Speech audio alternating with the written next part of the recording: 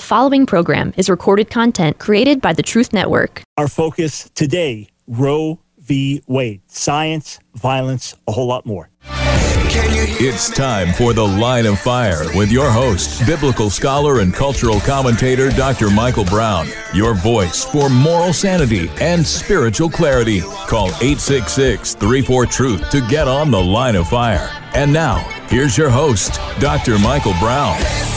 Friends, we really are living in historic times right now in America with the imminent expected overturning of Roe and Casey, an event that many of my pro-life friends that have been on the front lines for almost 50 years have prayed and fasted for and longed for. The fact that that could be at hand, the fact that the tide is turning in certain ways. These are historic times. They're also times of great upheaval. I wrote an article last night in terms of what to expect with the overturning of Roe in terms of violence and attacks. The second half of the broadcast today, I'll be speaking with the leader of a pregnancy crisis center that was recently attacked by a pro-abortion group, how the church responds in the midst of this, how the nation is impacted. These are big, big questions. Today, first, though, we're going to focus on the issue of science and what actually goes on inside the womb. My guest is Dr. Tara Sander-Lee. She is the Senior Fellow and Director of Life Sciences at the Charles Lozier Institute. She is a scientist with 20 years' experience in academic and clinical medicine, got her PhD in biochemistry from the Medical College of Wisconsin, did fellowship training at Harvard Medical School and Boston Children's Hospital. So she knows of which she speaks. She has published peer-reviewed articles that are relevant, and we're so glad to have her on the air. Dr. Lee, thanks so much for joining us today. Thank you for having me. My joy, absolutely. Let's just start with the big issue. Why do we need to know about changes in science from Roe in 1973 until our day, 2022? You know, there have been so many changes since Roe. I mean, 50 years ago, science had already firmly established that a human life began at conception, and that was based on validated, objective science, you know, that had demonstrated from the moment of conception when the sperm fertilized the egg, that is the beginning of human life.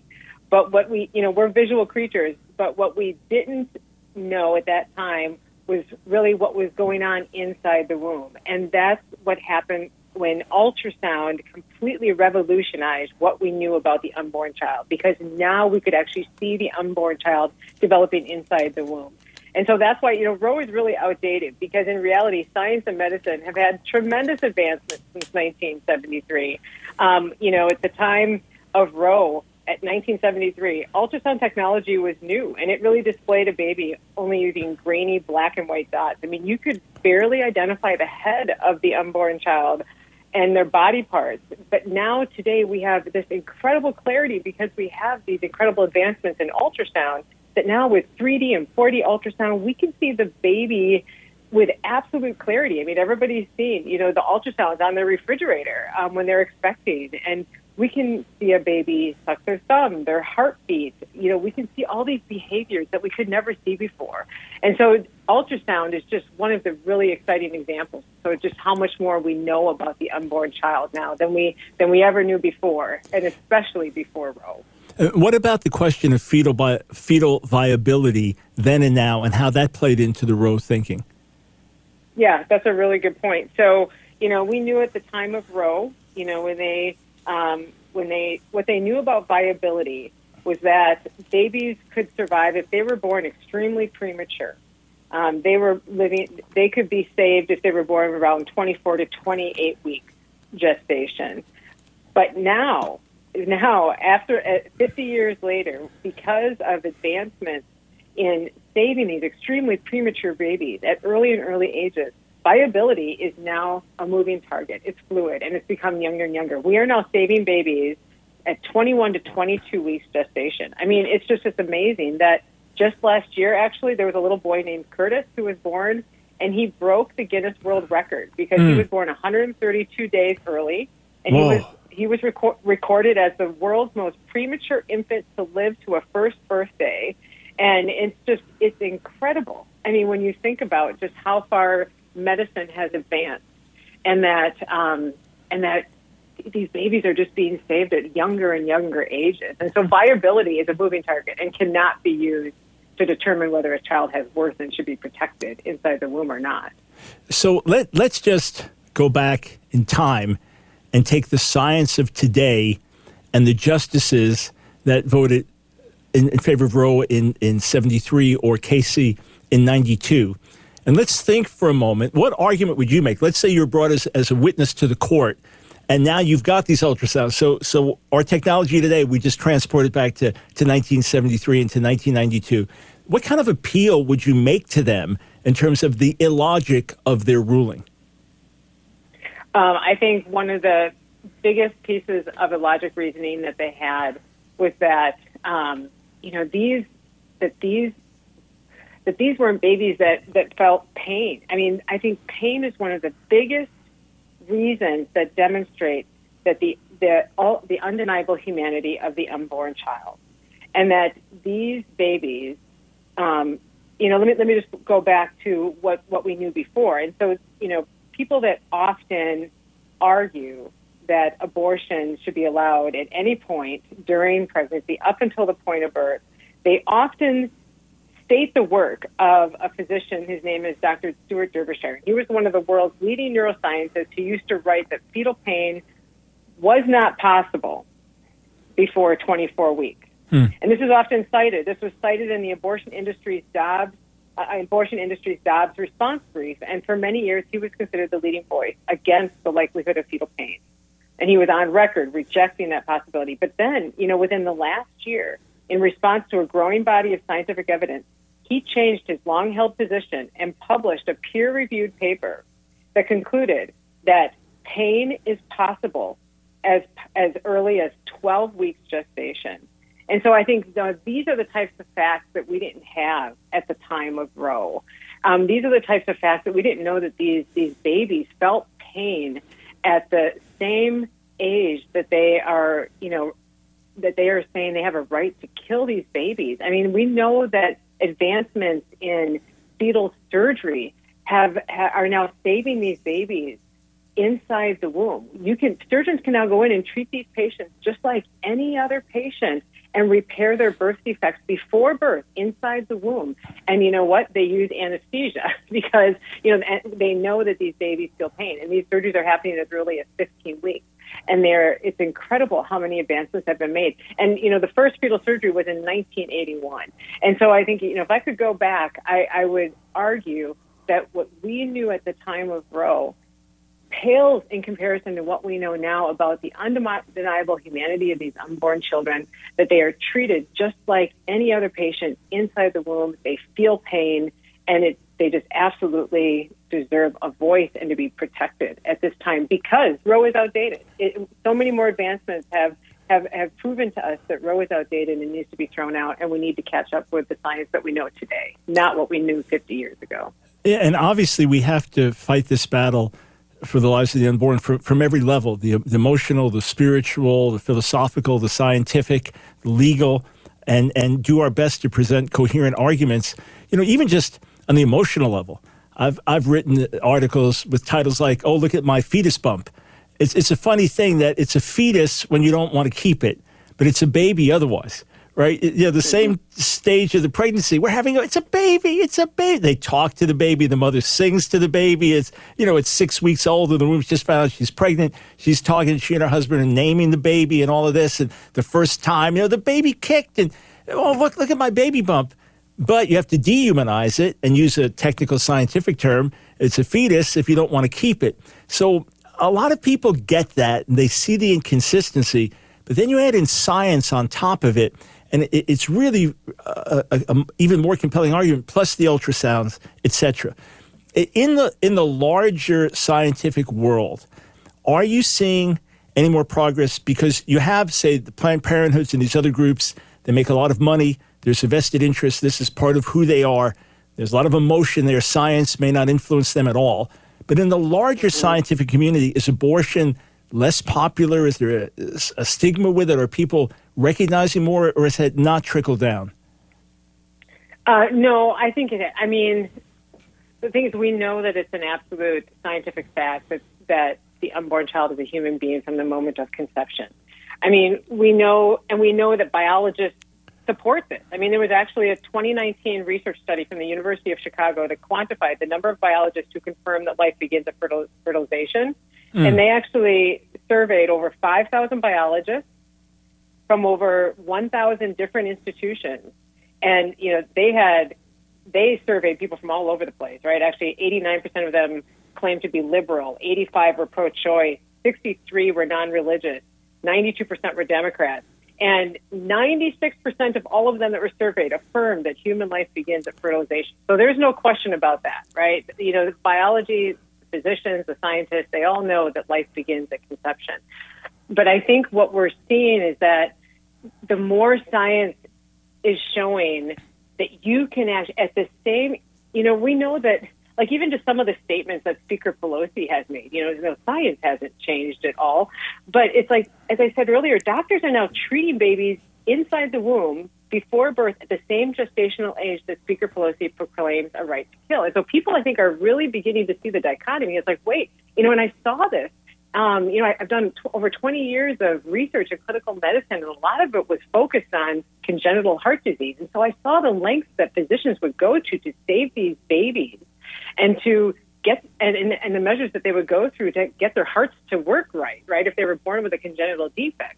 And then you see then the flippant nature that so many of these abortion industries show, that's just like, well, we're just going to stop the heartbeat whenever that mother doesn't want the baby. So I think people are beginning to see, the more that we understand true ultrasound, true fetal surgery. I mean, let me just give you an example. I mean, the Children's Hospital of Philadelphia, every year, they have what's called a fetal family reunion to celebrate the advancements that they have made in saving all these babies inside the womb. Okay? Wow.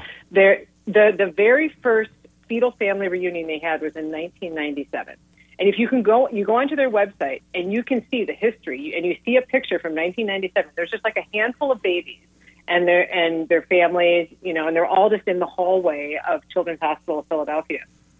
Fast forward that to just a couple weeks ago in June, where they celebrated their 26th fetal family reunion.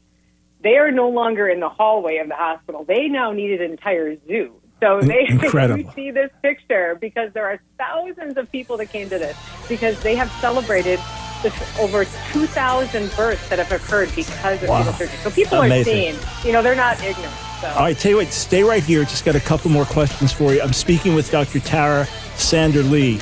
Boy, this is important, eye-opening, encouraging information. Life-giving, I would say.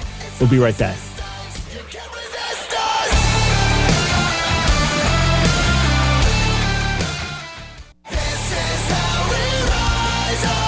It's The Line of Fire with your host, Dr. Michael Brown. Get on The Line of Fire by calling 866-34-TRUTH. Here again is Dr. Michael Brown.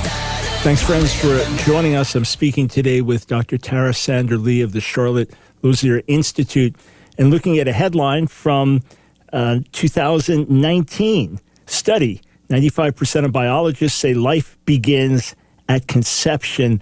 The gentleman that conducted this survey, Stephen Jacobs, this was part of earning his PhD at the University of Chicago.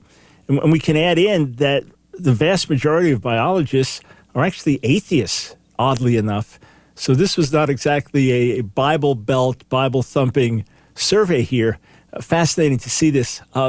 Dr. Lee, when we speak of life beginning, I'm going to ask a ridiculously layman science question. But what do we mean by that? I mean, we always debate when life begins, but how does science define life? What actually happens? Yeah, it's actually a great question. You know, let's go right back to the beginning. So we know that at the moment that the sperm and the egg fuse, that a human life is created. How do we know that? Well, because the human gametes, the sperm and the egg, each contain half the number of chromosomes or DNA needed to be a human being, right? Apart, separated, they cannot be a human being. But when you combine them, when they fuse and the two become one, then the union of the male and the female DNA during fertilization restores the number of chromosomes, the amount of DNA needed to complete a human being, and that human being has unchangeable DNA for that individual's entire life. That individual is absolutely unique. There's nobody else in the whole world that will have that DNA. DNA is going to be basically the blueprint of life. It's what it'll be, that blueprint for the person's entire life.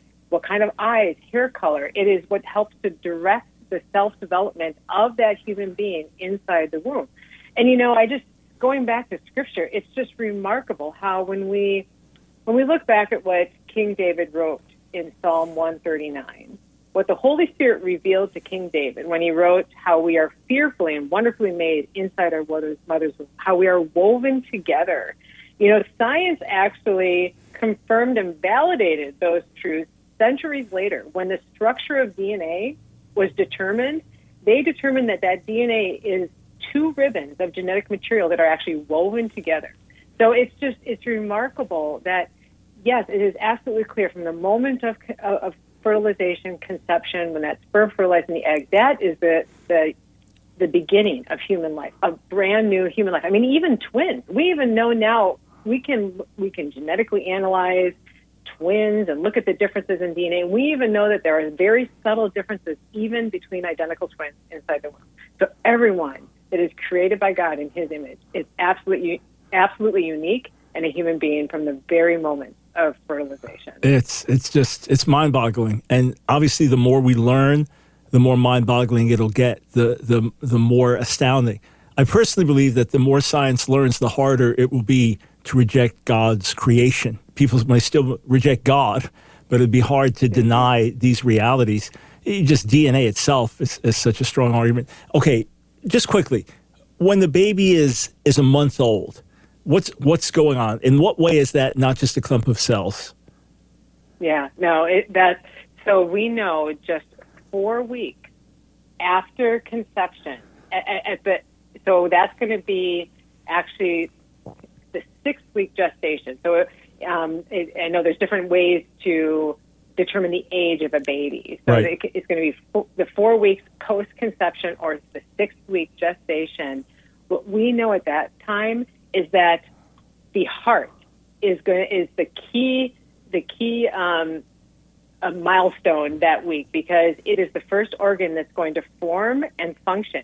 So just within that 6 weeks, the heart is already pumping blood and oxygen through the newly developed human, and that first heartbeat starts.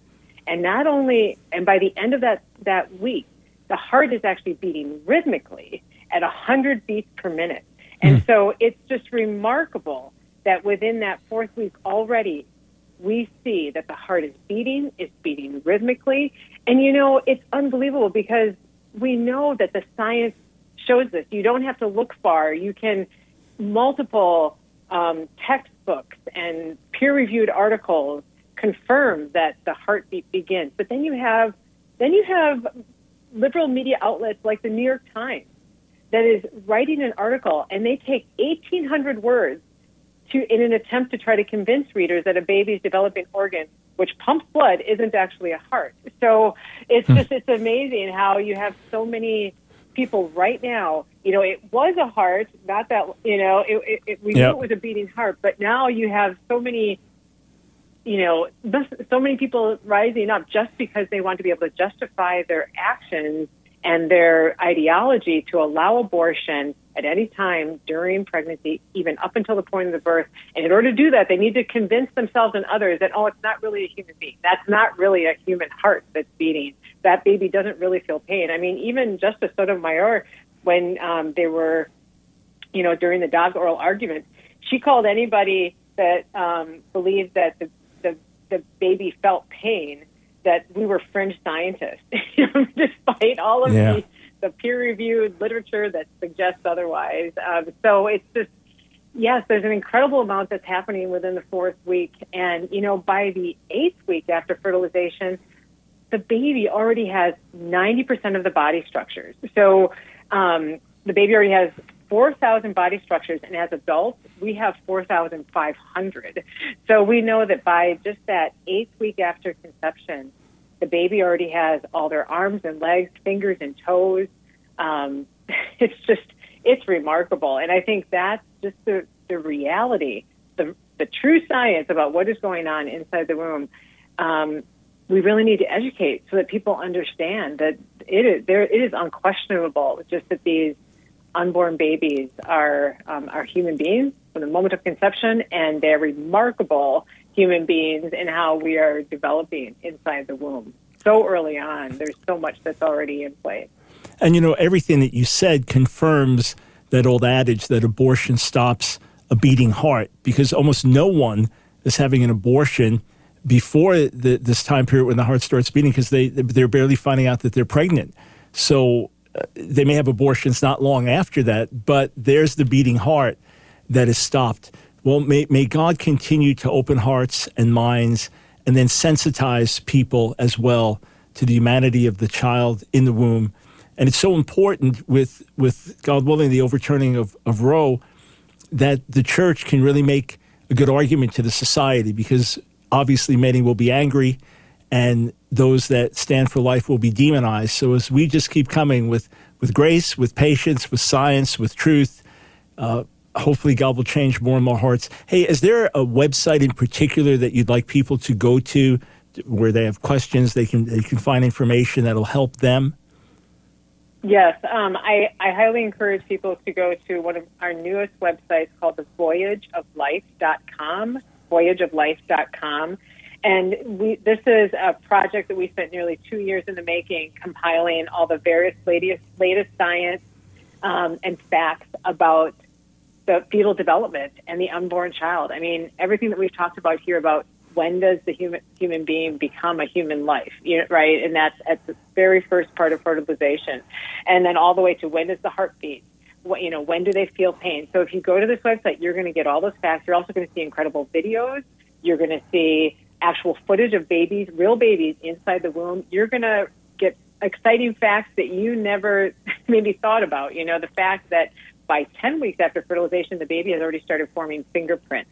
Amazing. I mean, just the fact that by 13 weeks after conception, which is 15 weeks gestation, that not only is the baby sucking his or her thumb, but she already has a preference whether she's going to be left-handed or right-handed. So you're going to find all these incredible facts on the website. And as you said, this is really, for a time such as this, it's so important that we educate ourselves, that we educate others, of the, just the humanity of these unborn babies and just how fascinating and remarkable they are. They have inherent value, dignity, and worth, every single one of them. And so, I encourage you to go to that website. You're going to find everything you need to know to educate yourself and others. And I just went there as you were speaking, voyageoflife.com. Let me say this, in many of the articles I write where I want to link to things, I've been looking for this very website. I mean, everything that I'm looking for, I can see is here, not just beautifully presented, but then dig deeper, in depth, and yes, some important info on Down syndrome babies, which we didn't talk about at all. Well, may the Lord continue to use your efforts, and may the humanity of the child in the womb be something that our society learns to embrace. Thanks so much. Really appreciate everything you're doing. Thanks so much for having me. Have a great day. All right. That was Dr. Tara Sander Lee. The website, voyageoflife.com. That's with the Lozier Institute, voyageoflife.com. May we as a society embrace the humanity of the baby in the womb. We come back. I want to speak with the leader of a pregnancy crisis center that came under attack. Oh, this is not the only one. My latest article at AskDrBrown.org talks about what's coming. I mean, we've been talking about this for weeks. I think it's self-evident, to be candid. I don't think there's any mystery in terms of what's coming and the anger that's out there. But let's talk firsthand. What does a pregnancy crisis center do? And what has happened to this particular pregnancy crisis center? Those that are watching, we'll put some pictures up for you to see as well. Stay here, and we'll be right back on the other side of the break.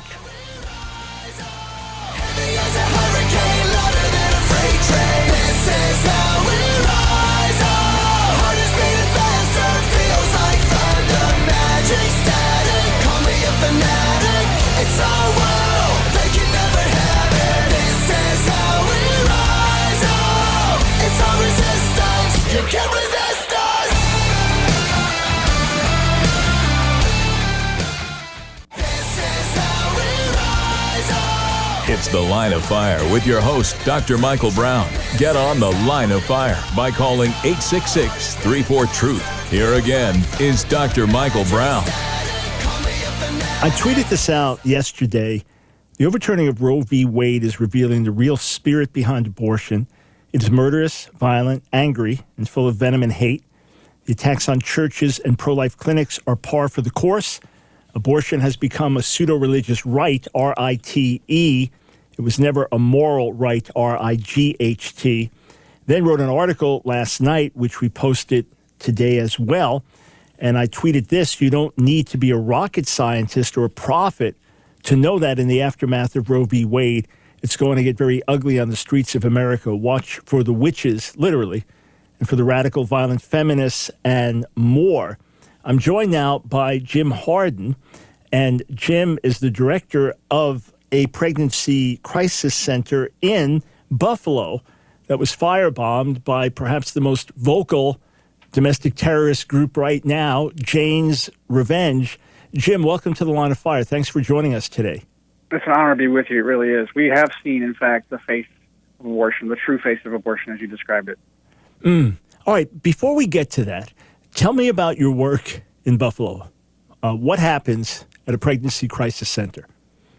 Yeah, well, Compass Care is a pro-life medical pregnancy center. We've got 650 pregnancy centers across the country that are using our materials and strategies.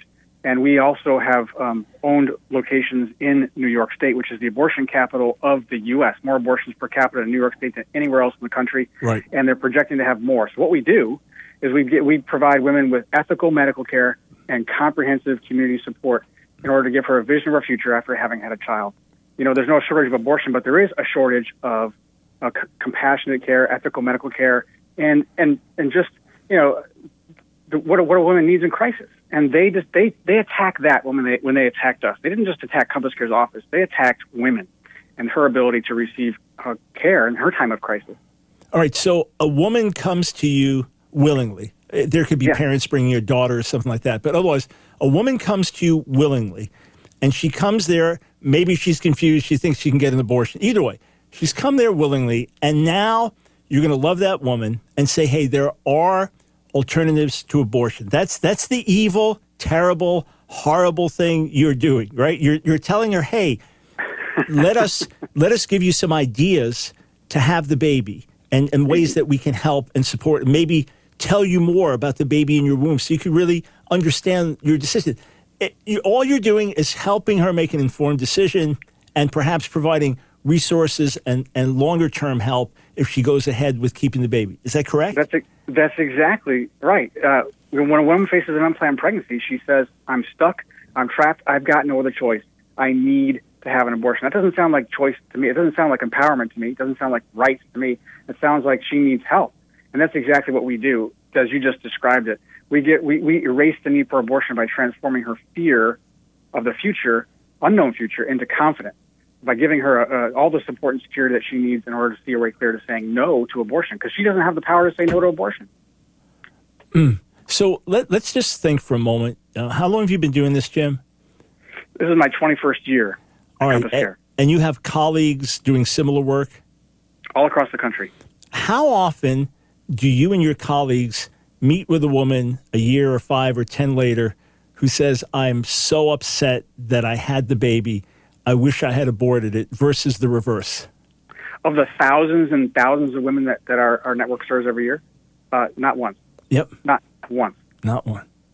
That is such a compelling reality. And I assumed that would be your answer. Whereas I've had people call my show for years if abortion comes up, women, sometimes men as well.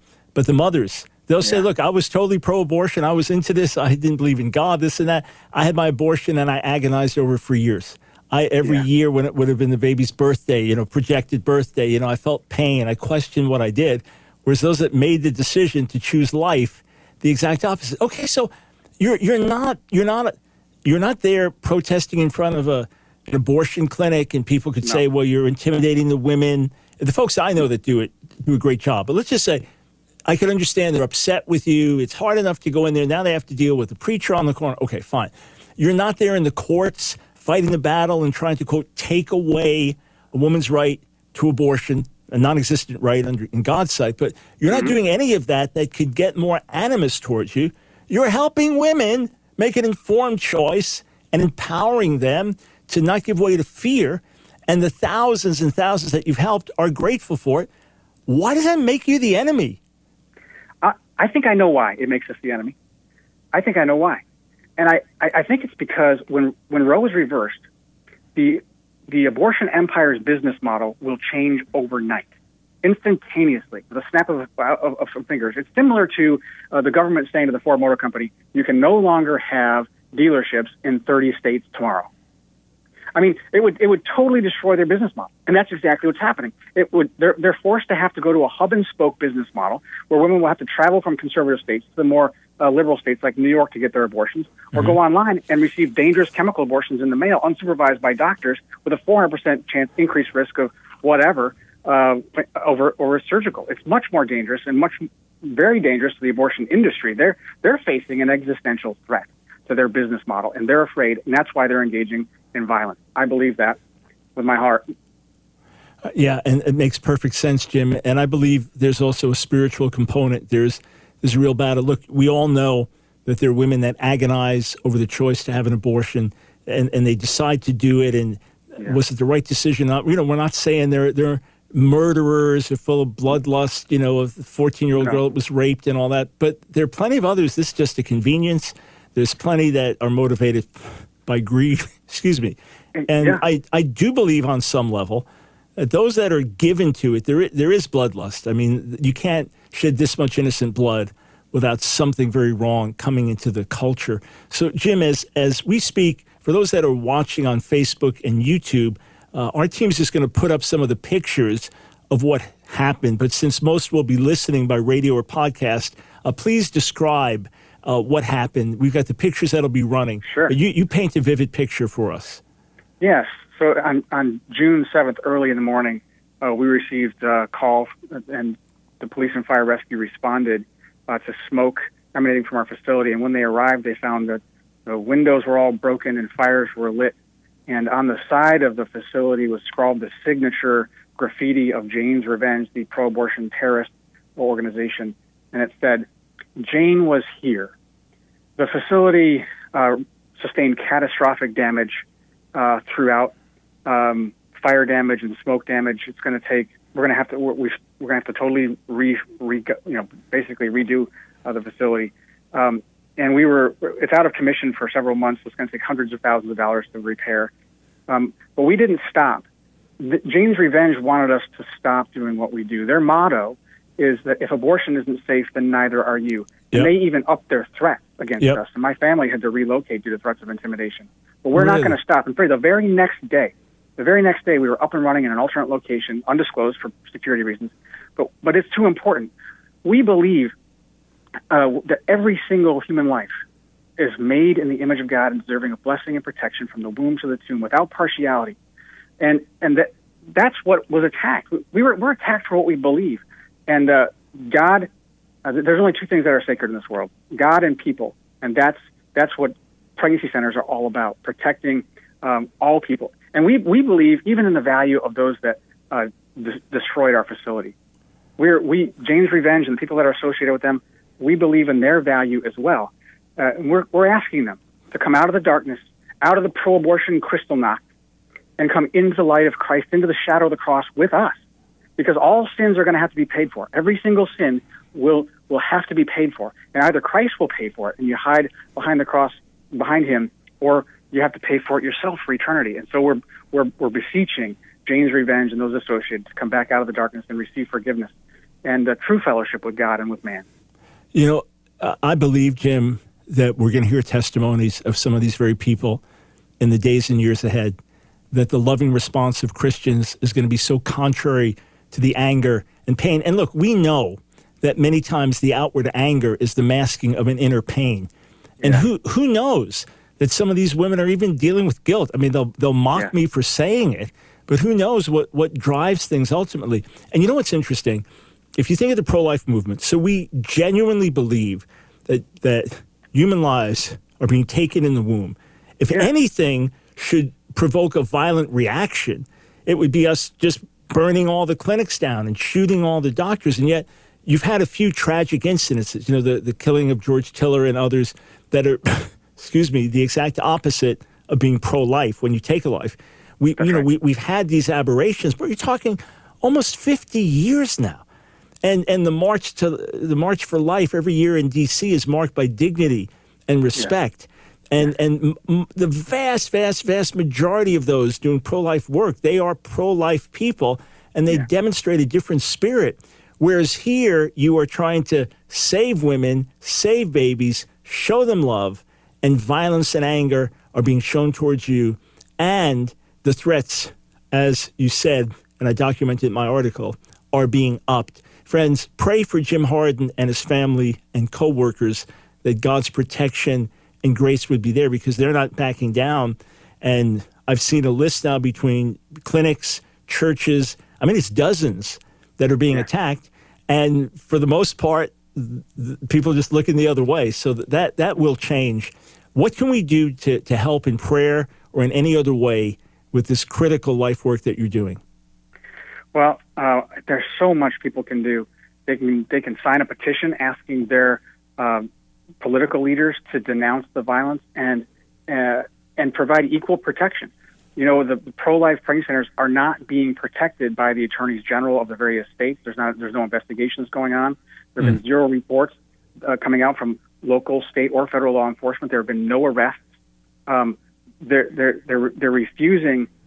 People like Governor Hochul in New York or Joe Biden are refusing to criminalize these attacks. They're refusing to denounce violence specifically against pro-life people. It's emboldening these people, Jane's Revenge. Call your senator, call your governor, call your attorney general. They need to be doing something proactively. They need to be enforcing the law equally. Just because a group of people don't necessarily agree with the political elites and their ideology doesn't mean that they shouldn't be protected. This is something that people need to be praying about and reaching out to their political leaders about. You can go to erasingtheneed.com. This is our website. Tell you what, stay right there, Jim. If you can hang around a couple more minutes, we'll get you back on the other side of the break just to finish this, and I've got one or two more questions for you. Thank you for being with us, friends. Pray for those leading pregnancy crisis centers. They're coming under increasing attack. This is when we stand together, and let's do what we can. Pray and do, all right?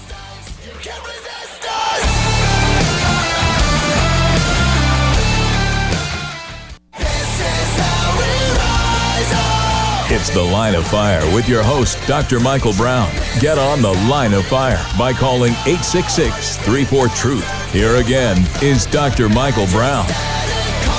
Thanks, friends. I'm speaking with Jim Harden of Compass Care in Buffalo, recently attacked, firebombed by Jane's Revenge. So, Jim, right before the break, you were sharing a website folks can go to. Please do that again. Yes, people can go to erasingtheneed.com to learn more, erasingtheneed.com. All right, great.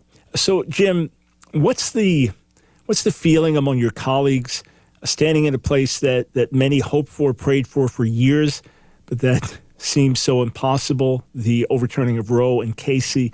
What's the feeling in the atmosphere? There's a general feeling of anticipation and excitement.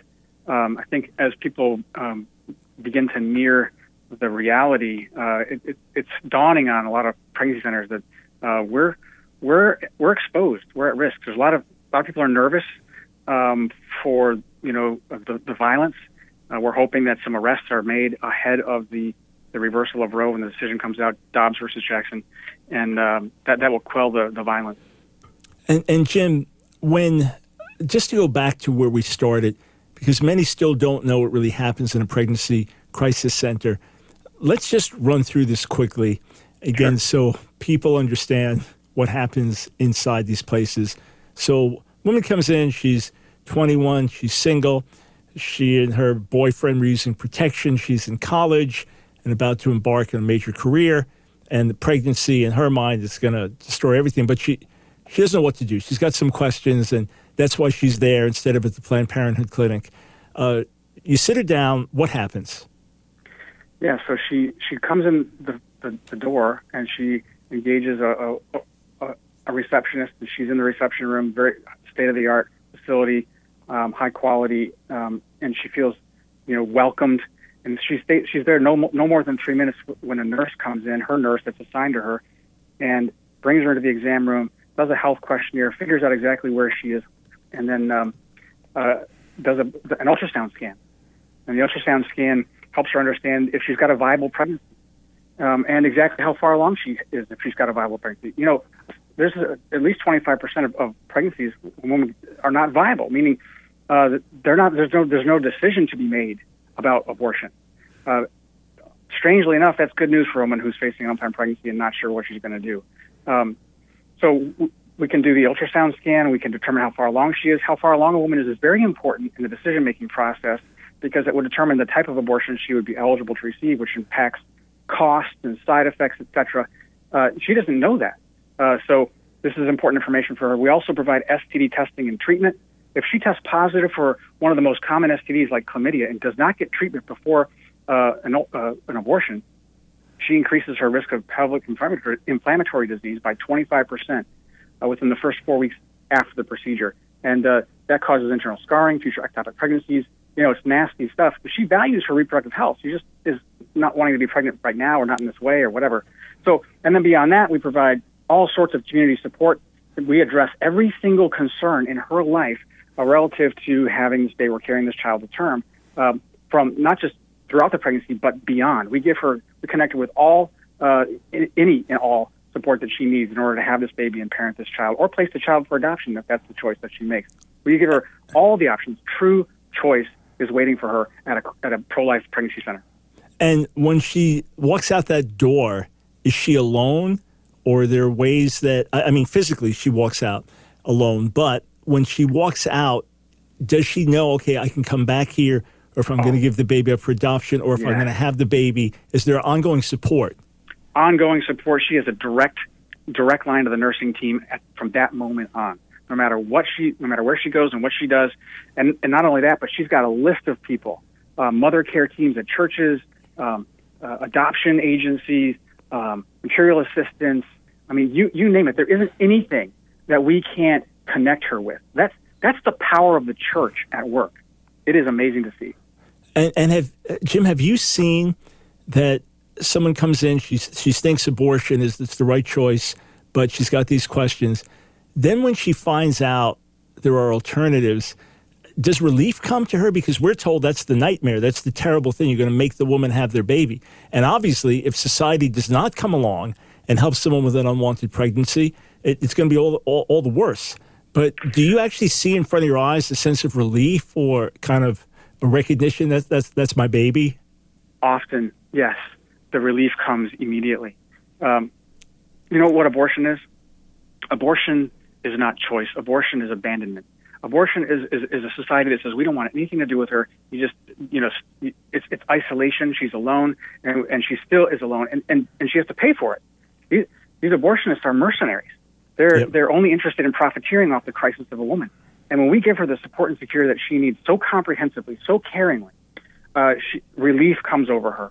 She's overwhelmed oftentimes, and oftentimes walking out that door, she decides to have her baby, and that's what it's all about. And it takes a lot of work. We do it all for free. Yeah, which led to my next question: where in the world do you get the money to pay for your staff, your rent, equipment, everything? The generosity of the people of God. That's 99.9% of the resources come from the church and the people of God in the church. And you know what this is also saying, Jim, that God willing, with the announcement of the overturning of Roe, so suddenly you have state by state, one survey put it 26 versus 24. 26 will have pro-life laws, and then hopefully those laws can get better and better. And then the others go to more extremes, like Virginia did, Maryland did, New York did, California did. It's kind of exposing what's what. But it's going to mean a need for even more pregnancy crisis centers in these other states. And the need for the church to be the church. That's going to have to happen. Oh, exactly right. The abortion battle lines are shifting dramatically. And we need to build the pro-life pregnancy center infrastructure in these abortion hub states.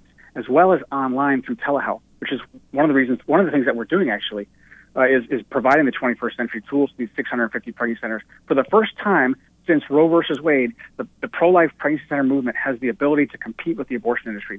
We now have the potential of reaching and serving 900,000 women a year before they travel and before they go online for their chemical abortion. It's a very exciting time to be alive.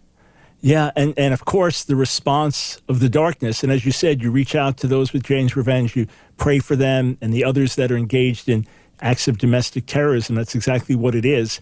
But that's when you see that level of anger, hostility, unbridled venom with promises of violence, you know where that's coming from, and you know that's a sign that massive, wonderful breakthroughs in your Jim. May the Lord reward you, your family, your coworkers, and your clinic and around the country. May He reward you with much, much life and blessing. Thanks for all you do. Thank you. It's an honor to be with you. It really is. All right. Thank you, Jim. All right, friends, important to hear this, important to stand with these centers in your local areas. Many more would be open if churches were aware of the need, because I believe many churches would help sponsor these. So let us build a culture of life from inside the womb to outside the womb. Let's build a culture of life. The abortion industry has decimated America. I look at abortion as such a clear satanic attack on the next generation. And certain people groups in particular where there are higher percentages of abortion, I look at the enemies really wanted to take them out, really wanted to attack them especially. I'm not blaming you have more abortions. No, quite the contrary. I'm saying I look at it as the enemy targeting groups and seeking to take them out. But it's not just that. It's the effect on the mothers and in some cases the fathers. It's the spiritual and unseen effect that comes down even more, trickles down into the society. Some of the older Mother Teresa quotes really got on that point in terms of what happens when abortion becomes the norm. So the change is coming. The Supreme Court decision is massive, but the church must be the church. In other words, this is now the beginning of the new battle. This is the beginning of the next major upheaval. Also, take a moment, go to my website, askdrbrown.org, askdrbrown.org. You do want to read this article. Trust me on this. It's going to get very ugly in the aftermath of Roe. It'll be jarring. It will talk about some of the very things that were just confirmed moments ago by Jim Harden. It will be eye-opening. It will remind us ultimately that we are in a spiritual battle. So go to askdrbrown.org. Take a moment and read that. It's going to get very ugly in the aftermath of Roe. I just spoke with a pastor a few minutes ago, right before the show, and he was thanking me for our video resources, especially our shorter ones, 3 minutes, 6 minutes, 10, 15, 20 minutes, that he's now made a library of resources for all of his church leaders, all of his small group leaders. He said, Dr. Brown, you are now training and equipping all of our leaders, whether it's a transgender question and question about Bible question, women in ministry, or he said, you're answering the questions, you're laying it out, you're doing it in a way that is so helpful for our people. So friends, we are here to resource the body. Pastors, leaders, you can't study everything or be expert in everything. So where God's called us to dig in, let us be a resource for you. Take advantage of what's there at the website. We're about to launch a brand new, massively, wonderfully updated version of the website, God willing, in the weeks ahead. So get familiar with us, askdrbrown.org. If you don't get our emails, you want to get them. You'll be informed, equipped, strengthened. We're here to infuse you with faith, truth, and courage. Go to askdrbrown.org. Click to sign up for the emails, and you'll be blessed. Trust me, you'll be blessed.